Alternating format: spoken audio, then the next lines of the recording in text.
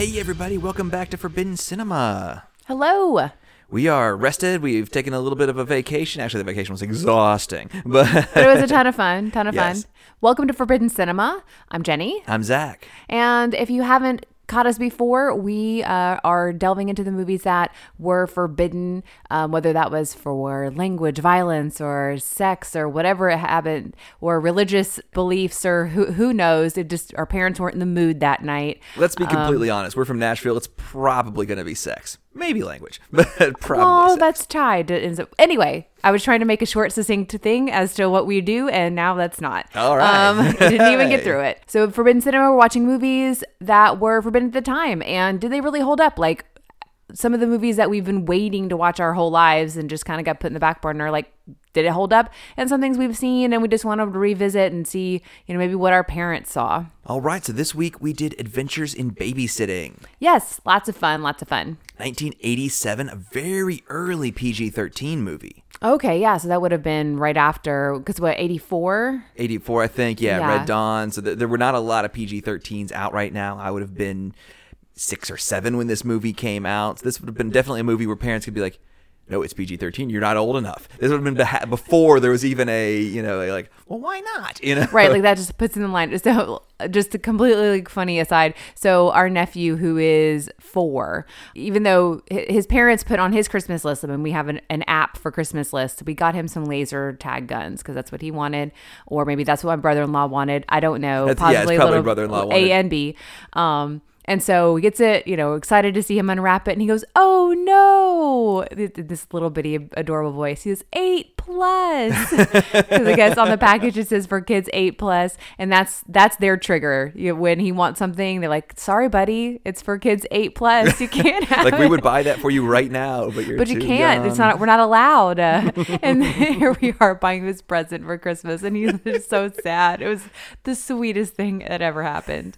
But yeah, I mean, PG-13. It's like that's just a hard line in the sand.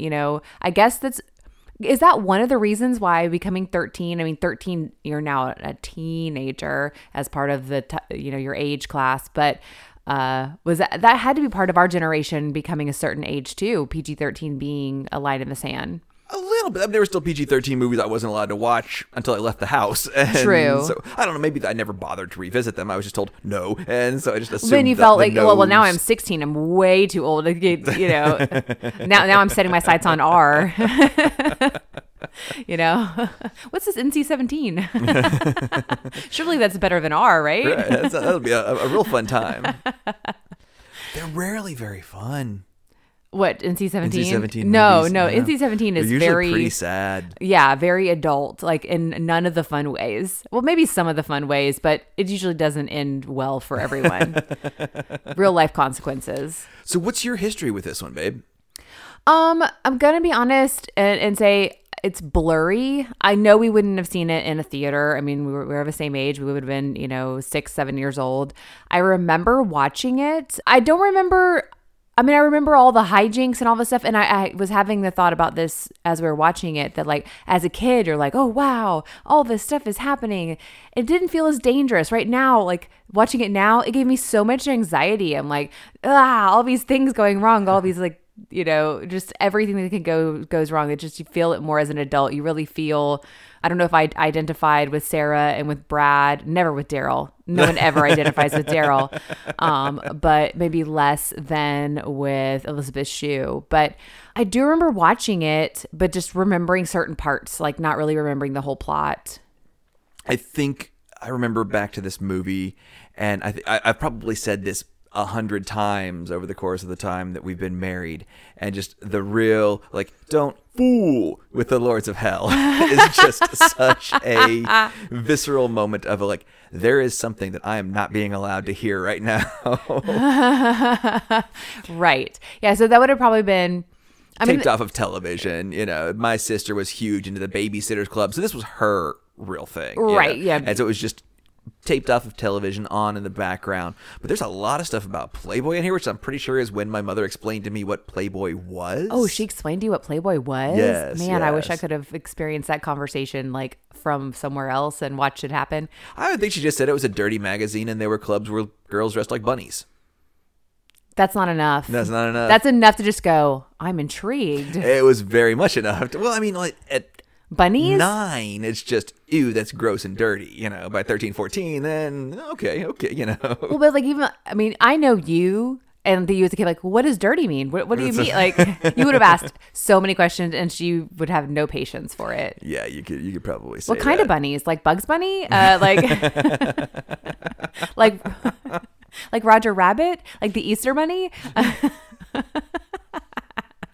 I mean, I have later on, like, just the list of all the things that happen. It's just like, really, how many things can happen in this movie? It's like, we have a flat tire. Well, first of all, friend Penelope Ann Miller, right? Penelope Ann Miller? Isn't that Penelope right? Ann Miller, yeah, who later would be in the movie Relic, which is part 1 of one of our favorite book series that we've read together for the last decade, maybe. Yeah, it only got that one movie. Yeah, which the main character of the book series is actually deleted from the movie. Yeah, it's really, really strange. They really, really put their dice on what's his face, on Tom Sizemore. They were like, really think he's going to carry the franchise. Gonna get it. He's dependable. We don't need to throw in this this old Southern Cajun and Louisiana, maybe some voodoo, what type of FBI agent. No, we're just played going to very take well in completely audiobook out. form by Rene Auberjonois, and they're like, yeah, Rene Auberjonois. He seems a little dicey. We're going to go with Tom Sizemore. He's dependable. Yep. So Brenda, friend, runs away. So that kicks us all off. But then I've got before that. There's a lip sync opening in this. Oh, thing. I've got all that. Sorry. I'm gonna roll back. I'm just saying, Okay. like, of all the things that happened in this movie. Sorry, go ahead. Babe. Yeah. Take it away. So flat tire, carjacked, chop shop, chased by thieves, rumble turf war, stabbed, and that's where I stopped. And then You missed the infidelity and gunshots. I mean, I think that's even after all of that. Like, it's just one thing after another. I mean, of course, then you're broke. That's one of the things. Like, being broke. If so many little things, if technology was just a little bit different, all of it would have been different. So tapping off on that, you're broke. And if this is like very visceral or very depressing, you don't have to. Has there ever been a moment where you were so broke you didn't know how you were going to get home, or you were really having to scramble, or ever end up in a moment like that with a funny story? Not a funny story. Okay. No, I mean, there have been definitely a couple of times where it's like, I have to get gas. I don't really have gas. There was a one time, like, I went to get gas, and for some reason, we were dating. For some reason, I was like, gonna check my balance. I'm sitting in the car. Like, I don't do that. I mean, this is still like, still early 2000s. And I realized that my card info has been stolen and I don't have any money. Like, I think you had to come and like pay for gas so I could go to the bank and report my Yes. that wasn't funny or anything, but I mean, there's definitely been a moment or two. Yeah, it's like, just don't. Yeah, like, I'm not sure how I'm gonna have enough gas to get home from high school. I guess I will. I did have the one time where Jenny had to move a couple of months before me when I was still in school and her new job started. And we accidentally packed the only can opener and my cell phone charger. So I am like just watching the battery on my cell phone slowly die. It just felt like a real moment in a horror movie, like when this reaches 0. That's it. And in the last 20 years, I have bashed open a can with a rock because I was hungry. But a decade before that, when I was just starting to drive, we ended up at the mall and all of a sudden realize I did not have a card at the time and I don't have any cash. Like, my buddy, who would later be roommate best man, Jenny's ex-boyfriend, and he doesn't have any money either. We don't exactly know how we're going to get gas to get home. And just so happens some lady's like, hey, would you like to do some market research and we'll pay you $2 each? That's 4 gallons of gas in 1996. In 1996, it went a long way. This was right when the Clinton Lewinsky scandal is going on. Mm-hmm. And they showed us the trailer for the John Travolta film Primary Colors. Right. There's a lot of questions as, do you think there's anything, current events, that might make this film seem slightly different? or might make this film resonate differently than maybe it would have before recent cultural events? It's like, yes. Which I don't think they released that movie for a couple of years after that. So you had a hand in John Travolta getting shelved for a little while. I did. So sorry, John. He's doing all right. I know. He's doing. That's why he no longer has wigs. I don't want to go that tragic, but maybe he's not doing that great. He's had a rough couple of years. But I don't know. Anyway, we're gonna stay positive on this one. Yes, we are. This is a romp, right? Even though it's not really. There are a lot of things. But yeah, we did put we made a bucket because we have like the erotic thriller from the 80s bucket, the erotic thriller from the 90s buckets. We specifically took a ghost trap from Ghostbusters and filled it full of positive and light movies and picked that for this one. Like it comes out light, but it has some it has a lot of weird stakes. Like they're all very strange. I don't know. Like, yeah, at no point would this group of people, this 17-year-old who we always forget, they keep having to tell us that they think that she's 17 because she doesn't come across as 17. And there's no way at any point would 75% of this would anyone be able to handle. Yes. Negative. But so the beginning, which brings us back to her being very 17. It's a very cute opening. She's dancing and singing. There's a lot of dancing, which I have in my notes later on. This really prepped us to know that she would be able to handle singing the blues. Yes. We knew she had it in her to bring it out on stage. But there's a lot of dancing, a lot of mixed dancing, like a lot of little swim, a lot of like sexy shoulder stuff. Like she's really into Bradley Whitford. Yeah. I said I probably haven't seen this movie since the two guys seemed old. So that's the last time I saw this movie. Like the two boyfriends? Yeah, Brad and Doug seemed old. Oh, the teenagers? Yes. Yeah. The 15-year-olds, they seemed old the last time I saw this film. So, yeah, I haven't seen it since then. But to think of Bradley Whitford as being like the hunk and the catch that is. Yeah. He's aged well, though. He's Oh, yeah. Isn't he... he's in the West Wing for like 30 years. For forever. And then he's Andy Samberg's dad in Brooklyn Nine-Nine. Yes.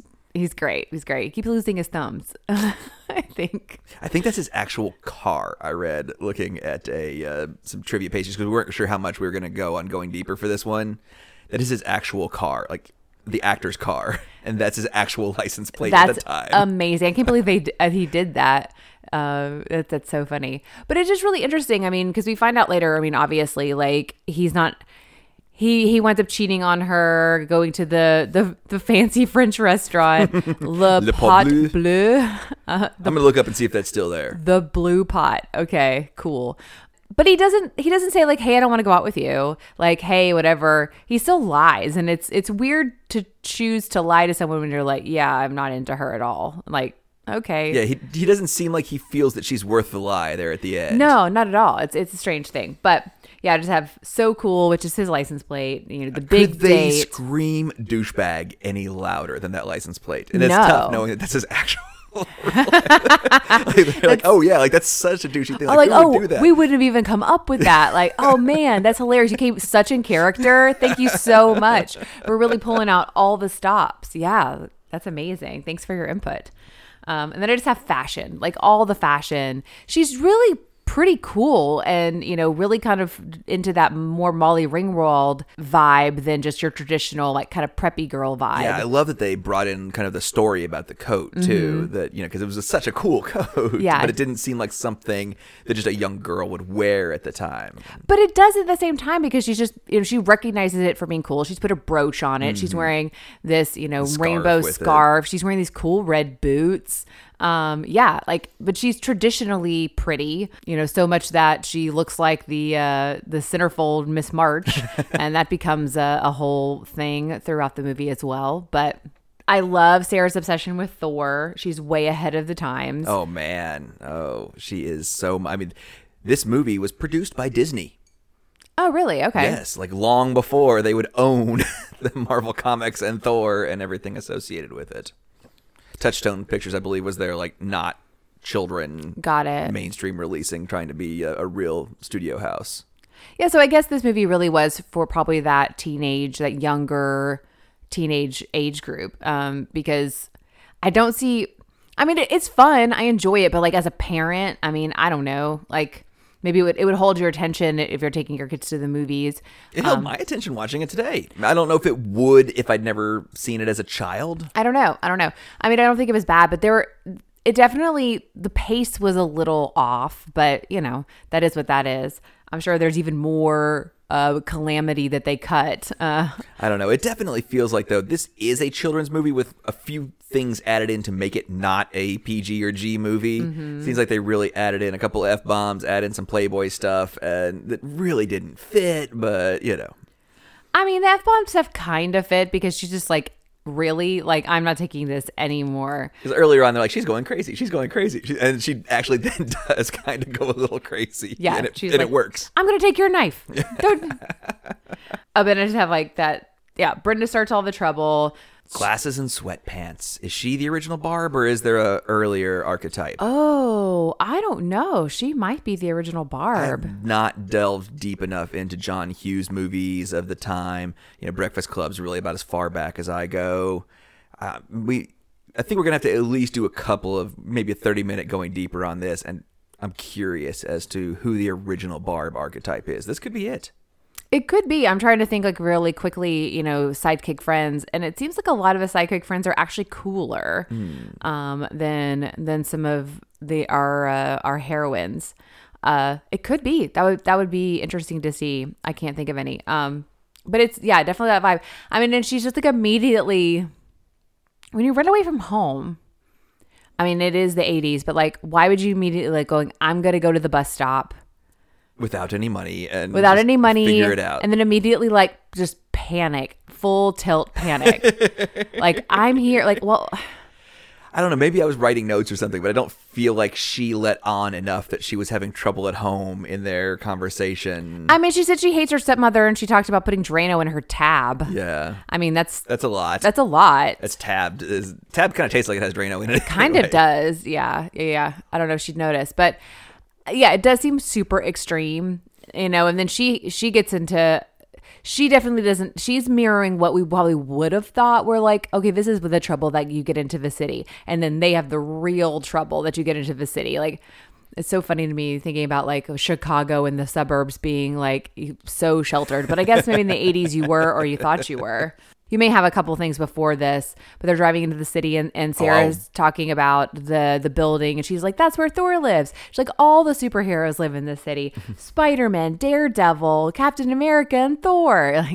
Like I love that that's the hierarchy. Yeah, they're probably, there's probably some movie rights issues going on right then. So there's probably some stuff in limbo. There's probably certain things they couldn't say. I have that. I'm way back before you. First of all, did you ever have skates that went over your shoes? No, I didn't. I had Fisher-Price ones, but never like actual roller skates. Well, maybe I had Fisher-Price ones, actually, now that you're saying that, but no. I feel like we both missed out on having that kind of roller skates. The metal, yeah. Yeah, we grew up in the 80s when they just had the, full-on skates that you could never quite lace up right and rent from the skating I don't rink. think I'm not sure if I ever had my own skates. Oh, I never had my own. You just rent them from the place, and the guy like sprays the stuff in them like the bowling shoe stuff. And... Right. We used to go to the skate center actually quite a bit for a period of time. I had my own rollerblades later down the line. Yeah, hockey kind of became a thing there for a minute. I don't know what that was all about. Yeah, I don't know, but I did have my own rollerblades. I don't know what happened to them. So there's a title card, and it's our second musical number on the title card. Like, we've already had a musical number, do some scene setting, and then we get our second musical number for the title card. This movie has so many great musical cues in it. It does. The music is fun. I did like kind of even write down, because we start and end with "And Then He Kissed Me," which could be a Ronette song.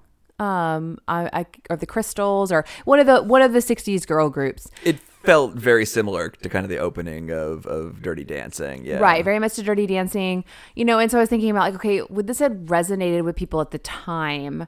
Why were we becoming so, because I know like they hit the 50s craze in the 70s with Grease, and I don't really remember there being like a movie or something that really pushed that way, but Dirty Dancing was kind of that time period. I mean, I guess the 60s.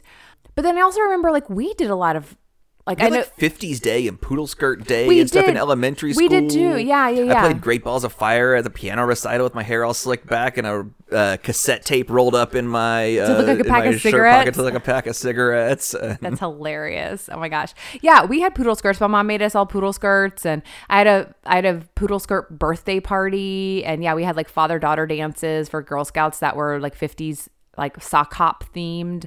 So I don't know where that came from. So I guess it would have that was like my own circular Was thought it too. Back to the Future that did it? Oh, maybe that could be true. I hadn't really thought about that, but yeah, we do spend some time. 85. Sorry. Yeah, we do spend some time in the 50s.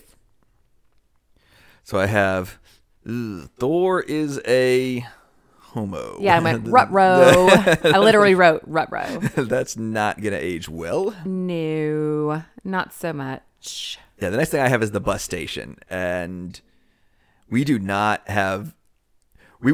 get away with representing mentally ill and people experiencing homelessness like that today. That boy, you're watching a movie from the 80s. Yeah, and it's just weird. It's like that's everybody that's there. I mean, people take the bus. Like in Chicago, people take the bus to like actually go to other states and stuff, like for legitimate reasons. We've been on mass transit in Chicago. It's not all full of crazy. There's some crazy to be seen, but Yeah, for sure. But I also mean like there are legitimately people who took buses in the 80s, a Greyhound bus or whatever, going to, if they were in Chicago, going to, he says Boise, Idaho, like. Like I don't even know why he mentions Boise, Idaho. Our Joe Gibb guy later, but that would have been a total thing. There would have been people coming in and out of there that would have fit into the archetype of just being like people doing normal transit. I think not just a room full of weirdos with a gun and a lady stealing glasses and a guy who lives in the phone booth and who knows. I do love that everybody is mean to her constantly, and for the most part. Everybody's really kind of nice to the babysitter and the kids.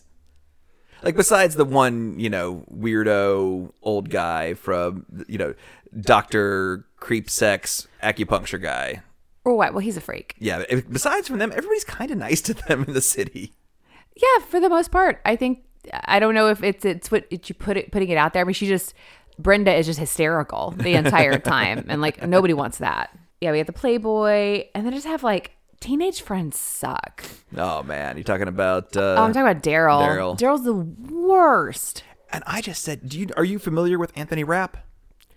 I just the actor that plays him. It just makes me think of like that he wanted to be Anthony Michael Hall.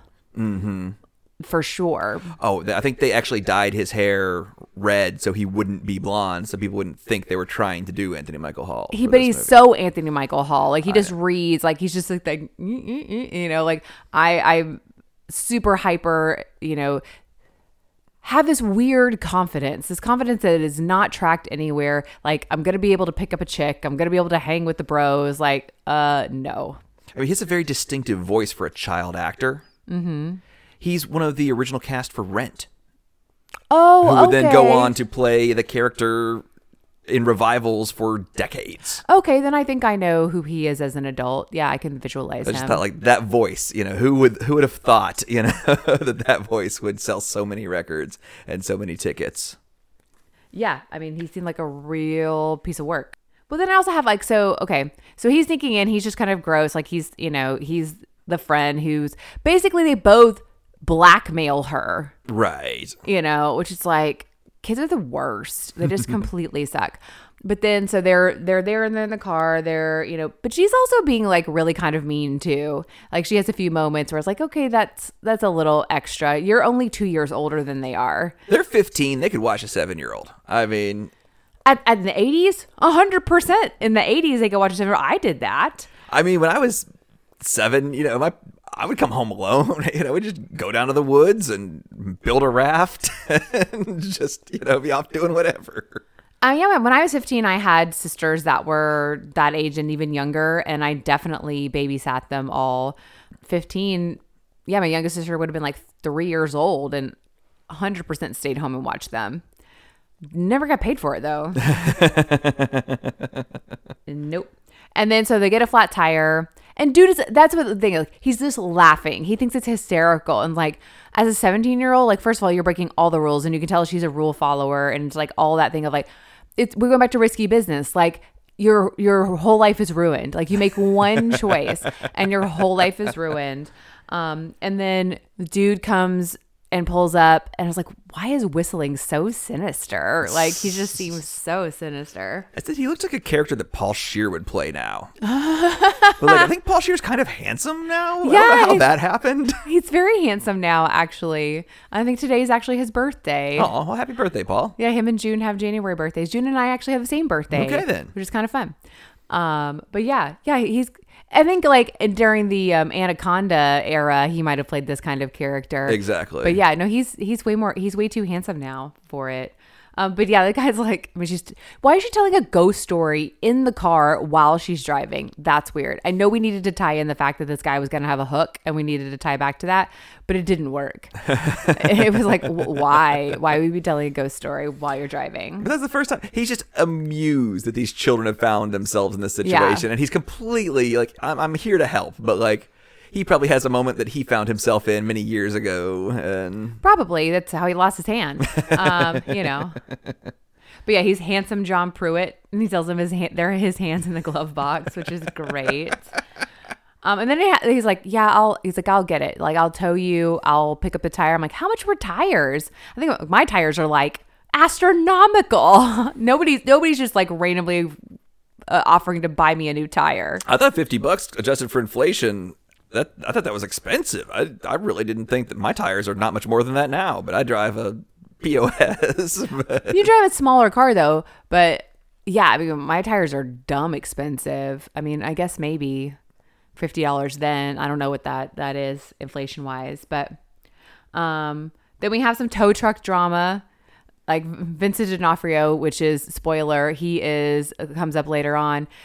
Owns the shop, and he calls handsome John Pruitt on the CB and says, "Car's out in front of your house again. Your wife's stepping out," and we go on a ride.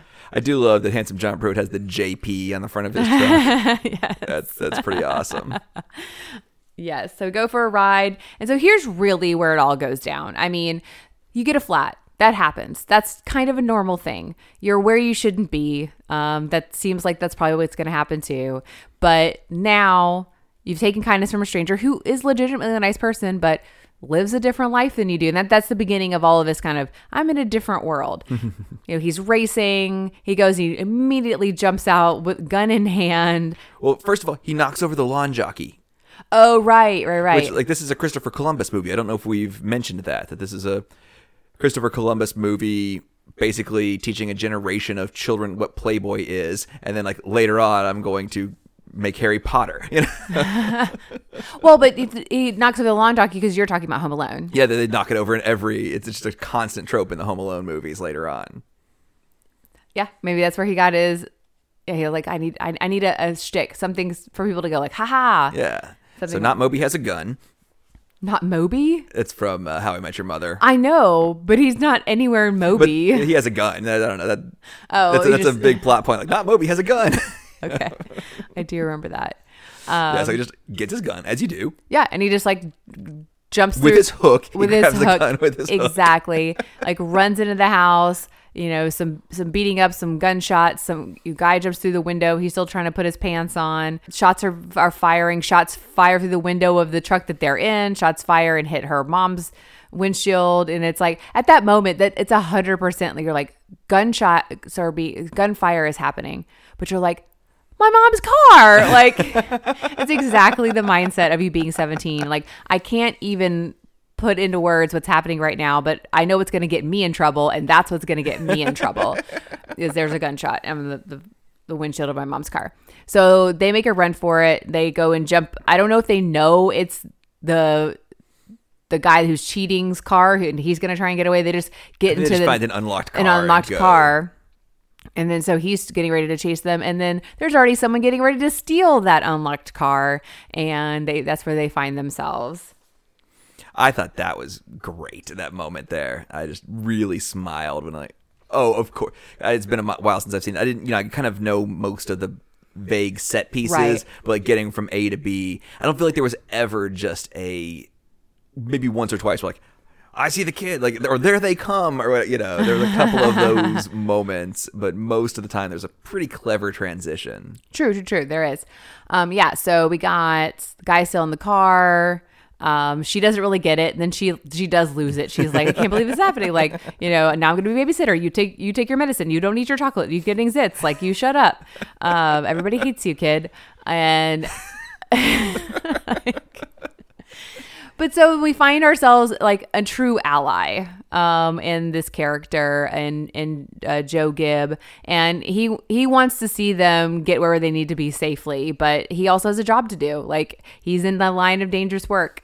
He is kind of like kind of I was later on in the movies. Like, what do you think I'm gonna do? Like, I'm a car thief. You think I'm gonna like murder 4 children? Like, that's a next level. But of course, then we meet Dr. Naked Stab guy, and he's like, like the 4 kids know about our spot. Like, kids have great sense of directions. They'll be able to find this place again if we just take them and drop them off on a corner somewhere. So we have to murder them all. The guy, take it down a notch, Right. It's like, they don't know where they are. They don't really know where they are. They don't really know what's happening truly. They're not from the city. They have no clue. They have no interest in bringing down your chop shop operation. But I do love when they drive into the chop shop and everybody's just grinding things. I'm pretty sure just to make a pretty awesome slow motion sparks fly. But yeah, so everything there. And then I was just like, why are there so many guys in suits? Why are there so many guys in suits in this chop shop? Like, and they're not like greasy, slimy suits. It's like just Irving from accounting is what it looks like. It doesn't make any sense what this operation is. No, I think you'd be like in the back of an Italian restaurant or the back room of a strip club or something to do the real, heavy lifting for the higher ups in the car theft ring. Yeah, you're not in the you don't meet at the chop shop. No, because you don't want, even though they dismissed them for the day, which just seems funny to me that they have a shift. There's a bell that rings. A bell that they all go clock out. Yeah, exactly. So strange. But yeah, like, it still seems like you want there to be some levels of knowledge, and you don't want the guys that are actually doing the chopping to know the whole deal. Yeah, one guy, kids introducing themselves like, he's being nervous, whatever. And the guy has an Eat Richard shirt. It's Eat the Rich. Eat the Rich. Eat the Rich, yes. I totally thought it was just like an Eat Dick shirt. No, it says Eat the Rich. That's funny. Because I'm going to go off on a little bit of a tangent. I know you have a heart out here, but I'm going to go off on a little bit of a tangent. We rode the Men in Black ride at Universal Studios this weekend. And you have the Fast Pass line versus the not Fast Pass line, and you fight each other to see who wins. And I always thought I'd be part of a class war at some point, but I never thought it would be on the rich people's side. I always thought I'd be the one storming the Bastille. I never thought I would be part of the establishment. That's what being in your 40s is, guys. You're not punk anymore. Sorry. Okay, this all comes down to a Playboy. Like, everything would be fine if you just had a legal pad. Like, can we get a ledger? Right. Like, why are we taking notes on a Playboy? Like, I'm sorry, I know you're trying to multitask, apparently, but it seems like you wouldn't be truly focused on your Philly order or whatever it is. Like, if you're going back later to do what Playboys do, then all of a sudden you got notes all over it. Exactly. Yeah, you That cannot. doesn't make any sense whatsoever. They say that you really can't truly multitask, that it's really a myth, that you should just really concentrate on one activity and then move to the other. You got one hand on the pen, one hand on the phone, one hand somewhere else. You're running out of hands. Yeah. No, I don't think that works. Yeah, so we have a daring escape. Like, this is the beginning of like your suspension of disbelief. This is some pretty great set pieces, though. Oh yeah, they're fantastic. So they like are walking across like, girders across the top of the ceiling supports and to get out of a window. And of course, Daryl steals the Playboy because his Playboy got thrown out the window because Brad's like, dude, be cool. And I guess he's got to, one, he wants it. Also, he's got to replace it with his dad's. So he steals it. And that's the whole reason anything else happens the rest of the movie. Like, if that hadn't happened, if Daryl hadn't been such a Daryl, then yeah, we wouldn't have any issues at all. The scene where she knocks the dust or the rust or whatever into the guy's coffee, and, like, drinks it and like Gives a good smile. Yeah, he's like, what is a nice little favor. But like Joe Gibbs, who's the driver, who's kind of been told to watch them, like he sees this as all happening. You know, he lets them go. He's kind of like, oh Lord, like let's see what happens. But He likes this girl. He does. sees this girl. She's something else. You know, like these kids got themselves in. And he's enjoying the show. Well, and also too, he's like, well, this is an interesting part of my life. I kind of have a grind too. Hotwire some cars, steal some cars. Like this is an interesting evening. This is not in the norm. So there's a lot of white guys in suits around, and I think earlier on she says like, "Did you steal all these cars?" And he's like, "Yeah." Or something. Like, can we get a few more guys out there stealing cars and a few less guys in the middle there? Yeah. There's way too much middle management in this chop shop. I agree. Yeah, If he's having to steal all the cars, like 4 Ferraris to whatever, like 3 Porsches to whatever, there's too many cars for one guy to be on the street stealing in Chicago. Yeah, he's working really hard. Oh yeah, so they get out there. You know, they're not too much of in a hurry. Like I'm like, all right, let's get away from the scene. But Get they're around, just make 2 turns. Get in, Just a couple blocks. get quick. They'll never find you. Right, because there's so many trash can fires to be distracting you. Like, is that really a thing downtown? I mean, I've seen a few trash can fires at like events when it's really cold, but I actually read a little bit up on that. This was filmed. The exteriors were all filmed in Toronto. ooh, it's really cold. The Toronto sanitation department was like, so good. They kept on coming to their scenes and finding out all their scenes have been cleaned up and having to find more garbage to make it look like Chicago. It was a real problem that the Toronto sanitation people were just ruining their sets between takes. That's hilarious. Let's go to lunch. Like, what? Who cleaned up the scene? That's hilarious. Okay, so then they get away, sort of. They get found and they're chased, and they get chased into the backstage of a blues club. And another thing that's just like, really? Like, nobody leaves here without singing the blues. I love it. It's just a setup to get them a chance to sing. And the song is great. The song is really the only thing I remember from this movie. True. Except for them hanging on the thing from the poster, which they don't do. So the song That's true. They don't. Well, maybe that was something that was cut. But yeah. Yeah, so she's like, I can't sing. So she just starts telling about their night, and they add the beat, add the riff under it, and it becomes, she becomes a hit. She's selling it to this crowd of blues goers. And we give Anthony Rapp a chance to sing. Yeah, a little bit. First time in his career. Yep. Who would have thought that moment right there was like the launching? Yeah, so it's fun. We have a very, very B.B. King kind of look to this guy, and so they dance him off stage. It made me think of Skull's Rainbow Room. Mm-hmm. That the door to the alley just went right onto the stage. Mm-hmm. I don't know if you guys have ever. It's a kind of a famous Nashville attraction on Printer's Alley, and yeah, the alley is. The door goes right onto the stage. They do burlesque nights there, a couple of nights a week, and there's nothing quite like seeing burlesque dancer just standing in the alley waiting for her cue. That's the best show in town. And it can get pretty chilly while they're waiting. So do you have anything? We're in the Silver Dollar Room, which I want to see if that's a thing, either in Toronto or in Chicago. Mm-hmm. See if that's a thing. I'm curious. I'd like to look up what some people think about representation in this film. Because we do have a lot of non-white characters, right, from various socioeconomic stats. And I think this scene, I don't know. I mean, maybe everybody's looking threatening. Maybe that could be a problem. We've got a real problem earlier with the homophobic joke, but there's also, like I said, a lot of non-white. The street worker, the sex worker, prostitute that's talking to Daryl, kind of has a human story to her. Mm-hmm. Yeah, there's an interesting dichotomy there. Probably more so than it's not as white as Home Alone. No, it's definitely not as white as Home Alone.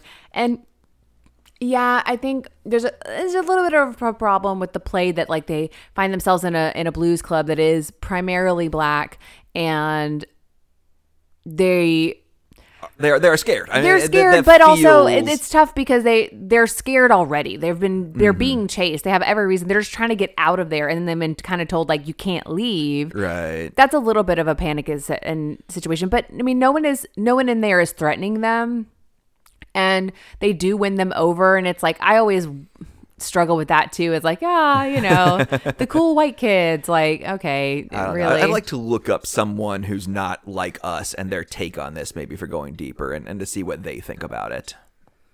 There's bound to be someone who's written some criticism. Yeah, of this. yeah. I think that'd be worth talking about. I think our heroes I mean, Joe Gipp is our hero. is our hero, really, truly, and and a person with disability with no arm. true. I mean, a little bit of crazy eye, but Oh yeah, lots of crazy eye. yeah. I mean, so we have. I appreciate that we don't have a white knight. Mm-hmm. Anyone who's truly perfect.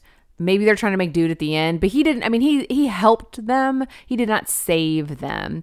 I think everyone who truly saves them has very checkered characteristics, which I appreciate. So next thing I have was we're on the train. Yeah, I mean that's what I'm like. It's like, this is Beat It. This is just happening right now. Totally beat it. Or West Side Story or something. But I mean, everybody, or the Warriors, I don't know. These gang members have uniforms. They do. They have colors. They have a vibe. They didn't snap at anyone, but they did like just I think it's hilarious that they're acting like they aren't even on the car. Like they're calling each other out as if there's no one. I mean, they don't care, but I also don't think like they're really interested in having some violence on people. Like, are they even going to really have violence on each other? Like, it kind of feels like they're not that into like stabbing one another truly. But I do have a little bit aside back to the bus station when Brenda's trying to buy a hot dog, and there's just like this whole like check situation. There's a lot of conversations about checks. I'll write you a check. Well, this check is good. Like, her mom wrote her this check, and then she signed it over to me, and I can just sign it over to you. And have you ever had anybody sign over a check to you? I don't think that's a thing, is it? Yeah, it is a thing. Really? Yeah, because I mean, if I like endorsed a check, I'm at the time like someone else could cash that endorsed check. Oh, I'm not messing with any of that nonsense. I don't think it can now. I'm on Wiener Guy side. Oh, I agree. But at the time, I think that was totally fine to do. Now, no. Now, not at all. No, I mean, I think he could have maybe helped her out with a hot dog, but I don't think that's not an appropriate form of payment. I mean, we just needed an opportunity for him to say, like, you slide me the cash and I'll slide you the wiener. I don't have cash, then I don't have a wiener. So what that back and forth is. Yeah, you slip me the cash, I'll slip you the wiener. Was what I said? You said slide. Yeah. I don't know. Either way, it has some whatever. Then we get to a frat party. I said frat parties in the Huey Lewis era need a lot of room on stage to get the band up there. True. I mean, our frat parties had like Afro Man or, one or two guys. Nobody ever had like a 16-man orchestra, the full-on Squirrel Nut Zippers are everything up there. Has got to be the blues here. We're in Chicago, right? There's no other music but blues in the Chicago area. That's what it seems like, except for some maybe ronettes at the beginning. But yeah, there's even blues at the frat party. Got Mullets and Playboy. Daryl thinks he's Anthony Michael Hall. Was that Yasmin Bleeth? Which found out it was not. You said it was what, Lolita Davidovich? Something like that, yeah. But then I also have here, like, this is when the kids go back to kind of sucking. Like, Daryl sucks here. It's like, we've already been through so much. We still haven't gotten the full solution yet. But don't you think at this point we could just get with the program and everybody stick together and everybody just do what they need to do so we can get out of here unharmed? Like, how do they just not get it? Like, I know perfect time to keep your head down. Like, if we learned anything tonight, right. Like, just stay anonymous. Right. Let's go and like act like we're gonna drink beer with the cool dudes, and then go and hit on a chick as if you're gonna get lucky with a college girl when you're 15, which I guess is what Anthony Michael Hall does, but. Yeah, it's not going to happen. And then a little later, again, Sarah, like we go to the Le Pot Bleu. He's like, I'm going to go steal food, go look at toys. Like, this is not you are traumatized for the rest of your life. You're going to be going through a decade of therapy to deal with this. Don't go look at toys. Right. You're like, this is fun. I was like, yeah, like, I don't get this. Like, why does. I mean, the bunny thing with the little twitchy nose was pretty cute. I didn't even notice any of the toys. I was still just exasperated. Like, who cares? It's a closed toy store. I mean, the fact that like I know that she clues in, she's like, look at the toys, look at the toys. We're driving the car. Like, I'm sorry, no, they just all don't get it, and I'm sorry. Like, I think that kids would just be like falling in line. They may be like crying, and you're dealing with that, but they're not going to be like, oh, I'm just gonna go off my own now. It's cool. And of course, the fight at the French restaurant. Like, French restaurant. Is there anything in the 80s and early 90s to, just to say fancy and expensive? That's just how you say it, is you say French restaurant.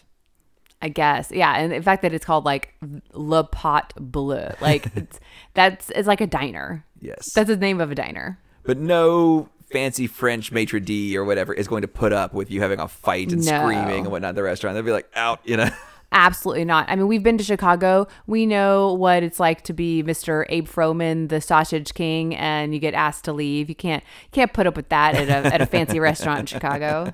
And then they're chasing her, and they do the classic. They've misplaced Sarah because she gets an eclair. She goes and looks at toys, and the bad guys find her, and they're going after her because she has a Playboy in her backpack. But so they do the thing where they're running after her. She has a Playboy in her backpack where everybody can see. And at no point does anyone be like, why does a 7-year-old girl have a Playboy magazine in her backpack? It is so visible constantly. Correct. Oh, yeah, there's a Playboy ad outside of the French restaurant. Can't be that classy of an area. I've never seen a Playboy ad. I mean, I know what we're doing. It's Chicago and it's the 80s. I mean, that's where the Playboy Club was, so maybe it's a different era. I mean, I know we're also trying to put her face with Playboy anywhere we can because, oh, yeah, that's what we talked about. Like, supposedly the Playmate of the month looks just like her, which is just an extra layer of things. We did completely skip over Thor, but let's move on. Sorry, you were talking about her being chased. Yeah, she's being chased, and so Brad, Daryl, and Chris are chasing her, and they're going, Sarah, Sarah, Sarah, Sarah. Like the way you just like say someone's name 100 different ways as if that's going to be what gets their attention. Yeah, okay, so we can circle back to Thor. We did skip it. Yeah, we did completely skip, which is Vincent D'Onofrio with a huge blonde mullet and the best shape of his life. This is not Full Metal Jacket Vincent D'Onofrio. This is not eating spaghetti Vincent D'Onofrio now. I mean, he's in really, really good shape. Yeah, I wonder like what his trajectory was, what he was doing before this, like role-wise. Because he's not even just like, he's not what Jacked is today, and he's still kind of a slim guy too. And he becomes a pretty big guy, later on, even when he's fit. But yeah, this blonde wig they put on him to make him look like Thor, because then Sarah's like obsessed. She's like, it's really Thor. It's his like alter ego, his, and he just doesn't know. And she appeals to him in that sort of way. And he breaks because they're $5 short, and they lets them have the car anyway. Cause she calls him her hero. I'm going to argue like, now he's got to store a car for a couple extra days till someone's mom comes back with the money for $5. Like, just give the kids the car. Come on, seems like a pain. $5 really doesn't seem like what's my time worth? And yeah, it's taking up space that another car could be going in this weird body shop that he has like under the bridge. I mean, it's creepy as hell. With his weird like hydraulic entrance. Well, of course, he's a superhero. Gotta have. I guess if I had a body shop, and maybe I would enter like that. I don't know. A big music swell and smoke, because hydraulic lifts don't have smoke. It's not. No. You'd have to get your own. You have to get a separate smoke machine. That smoke juice is expensive, and it's hot. I don't think we realized that. Oh man, yeah, I almost kind of got burned this past summer. I was like, woo. I was like, I don't need that to happen. How'd you get this burn on your leg? From raving. From partying. Partying with glow in the dark light paint on my face. Oh my gosh. We just have brocade dresses. Like we get to the party. What is that? You're the fashion girl. Like, what is that? 'Cause I think there's two girls in the same blue dress with the silver on them. Mom's got gold all over it. What in the world is going on there? There's just, I think I'm thinking of fashion designers at the time, but also I'm thinking about like Dynasty and Dallas are very popular at this time. Is it lame? Is it stitching? It's stitching. It's stitching. It's stitching on top. It's brocade is like when you think of like a heavy curtain. You know, that's, you've got a pattern, even a design that's like stitched on top. So that's stitching on top. And so there was Okay. something at that time, I mean, being metallic, there's probably some level of lame, but that's just, yeah, I think the whatever at the time, moving to the brocade. Do you remember seeing, you probably wouldn't have had it because it was more of a girls thing, those jackets that like had the different pieces, they had like a rose on the back, or they're like different pieces of like slightly muted but metallic pattern, and just like all these different like patchwork. I think you might need to look that up for me for going deeper. Okay. I have no concept of what you're talking right now. I don't know if maybe you'd show it to me and I'd get it. I think you would. But I think that just mixture of pattern and kind of texture was becoming very popular at that time. And yeah, but like all the moms had it. Like that's kind of the thing. Like you have like the evening dress. Yes. You know, because you have the same people working in at the company, and everyone's the same socioeconomic class, and so everybody's going to be wearing kind of basically the same thing. Yeah, I guess I've just never. That I was so young that I would not have been seeing people going out at this time. But it also goes with like, so at her at the beginning, it's the same kind of thing. She's wearing like a dress that has like kind of two pieces. It's a velvet top, and then it had a patterned bottom to it. So same idea. Like it was a little metallic, but hers it was shorter and a little bit floofier because she's younger. But I think that's the same idea. All of those Christmas pictures that people took with those velvet dresses, like that's kind of the same jazz of the time. Gotcha. Now we're in Nakatomi Tower. Right. Yes. I mean, they don't really do a good job of closing off construction sites. No, there are like open windows. Yeah. Right. For little girls to climb out of. Just like press the button on the elevator. No, I'm not. No. I'm not buying that. Somebody's got that thing shut down. You need a key or something. Maybe not. Maybe this is why. Maybe they found that dude out there. Like, there was kids. They're like, sure. And Playboy magazines with car thieves, and everything's Sure. really bad. I know I'm stuck out here. Like, maybe we should put a lock on this door. Maybe they should have like a keypad. You know, only select group of people can get in here. Yeah. Yeah. So there's the whole Maybe a Post-it note on the thing that says like, "Don't press this button." I don't know. I mean, there's plenty of things you can put on an elevator to keep people from going up on the floor. You know, you can't go to the penthouse just because you want to. Well, we know the code. Yeah, we have the hijinks of like her climbing out the window. Of course, you know, all the right people see her outside of the window, on the window. And so the bad guy and Chris, and they're kind of racing to get there. You know, our other bad guy, he tries to pull her up. Then something happens with the rope. Then he goes out to get, like, I don't understand why he did that. That seemed dumb to me.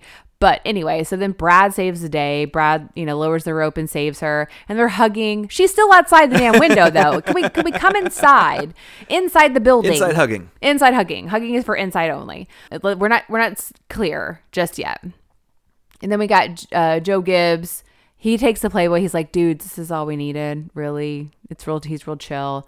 They wrote some notes. I don't know. It's above my pay grade. I just know it was like, I've been driving around, you know.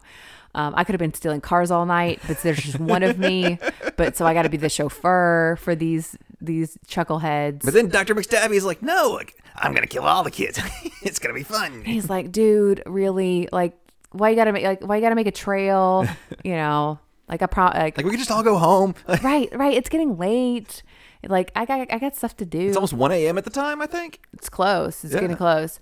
So he punches him in the face, drops the Playboy on him, leaves the dude out in the window, and they hightail it. And I said, I really want them to get together. I absolutely 100% agree. I feel like he's been smiling at her the whole time. I don't know how old he is, but maybe that might be problematic. But well, she's 17, so it's kind of problematic no matter how old even he the is. frat guy. But I don't think he's that. He's probably the same age as the frat guy. He's frat guy. They just took a different life I choice. think 100% that's true. Okay. But yeah, he even looks at the Playboy and he's like, oh, you know, he's like, no, he's like, you're prettier than she is. Yeah, they've got way more chemistry. They have tons of chemistry, and she has lived a life in this night. She's not going back to some pasty frat boy who drives a Jeep. No, she needs a little bit more excitement in her life. I think this makes more sense. The next thing I have is when they're at home trying to clean up everything. You have anything before that? You know, I just have cleaning frenzy. I can totally relate. This is me before a party, 100% of the time. I just said, girl, don't put the room temperature milk back in the fridge. I don't even really think milk. I think milk smells bad when it's good. Let alone it's been sitting out on the counter for 8 hours. Let them sort that out. And then babysitters who are expected to do chores and clean house should be properly compensated. I agree. We have no idea how much her rate is. They haven't discussed it at all. I don't know why I've read an article about that. I think maybe reading erotic fan fiction about the Babysitters Club. Just kidding. I don't know why I've read anything about there being that's a thing. That but I'm not maybe 100%. An etiquette guide. I'm not 100% sure that they expected her to, though, because they told Brad to clean up the pasta. He spilled the pasta because they left. They left like almost right away. Yes. And so I think her thought was like it would have gotten cleaned up. Like in a very simple sort of way. Brad would have cleaned up the Too pasta. many questions. Yes. Let's just clean the slate. Everything went fine. Nothing unexpected happened. You know, clockwork. Gotcha. I think that's I've what that is. Read stories. I don't know why. Why did I get down this internet K-hole of, like clean the bathroom while the kids are asleep? Like that's cleaning the bathroom is a different pay grade. Yeah, I agree. Babysitting is making sure kids don't die and watching TV and eating popcorn and hopefully not getting stabbed by Michael Myers. Yeah, that's what. Yeah, maybe your boyfriend calls, but. It'd have Pancake Creations. I want to go there. Pancake Creations? Yeah, it was on a sign. It was like, it didn't make any sense. It was just like breakfast and like Pancake Creations. Like, wasn't even the name of the place. It was just, they were offering Pancake Creations. I'm listening. I know. Let's go back and look. I want to find out where that is too. So cleaning frenzy, and then forgot dude come to return skate. I don't know why. Forgot dude, is that his name now? I guess. I don't know why I wrote that. That's skate was a good device because they set it up. Yeah. I said this movie, most of the transitions they set up pretty well. There's a couple moments in it, but most of the transitions are pretty well set up. Mm-hmm. Like, but I kind of didn't think that it fit for her to be like, I don't understand, why you're coming, because she said, well, maybe, how can I get your contact information so I can pay you back? Yeah, she's trying to hook up with him. He's like, no, thanks. Later. He's like, I'll see you later. And then she's all like, oh yeah, let me, I need to pay you back. And then he's like, no, really, because I'm interested in you. And she's like, well, you could have said that before, but I don't know. I know we just had to get there in this kind of roundabout way. Because if they had contact info, he wouldn't have done that. He wouldn't have showed up at the house, which is a little weird. But what was he gonna do if she wasn't there? And he was gonna blow the whole thing. Oh my goodness, he would have screwed it all up. All of it. And he was like, I have this skate. It was in my car. Like, he would have gone to jail. This could have gone so wrong. Oh man. This could have gone so wrong if the timing just hadn't been perfect. Yeah, this is a different movie. So I'm in the credits now. You got anything else? Yeah, no, that's what I have. I love that the song returns. We have a little bit of a bookmark, and then that's when I have my note of like, what was the 80s fascination with the 50s and the 60s. I also think that this is the guy that Monica and Rachel bug bomb, I think. Maybe. Okay. We'll double check. I also think he might be the dude and father of the bride. I'm not sure if that's the same person, but that's in my head. Like, they're very similar. We can do some research on that. Okay. And I just have Ron Canada as one of the actors in this. And is he related to Ron Mexico?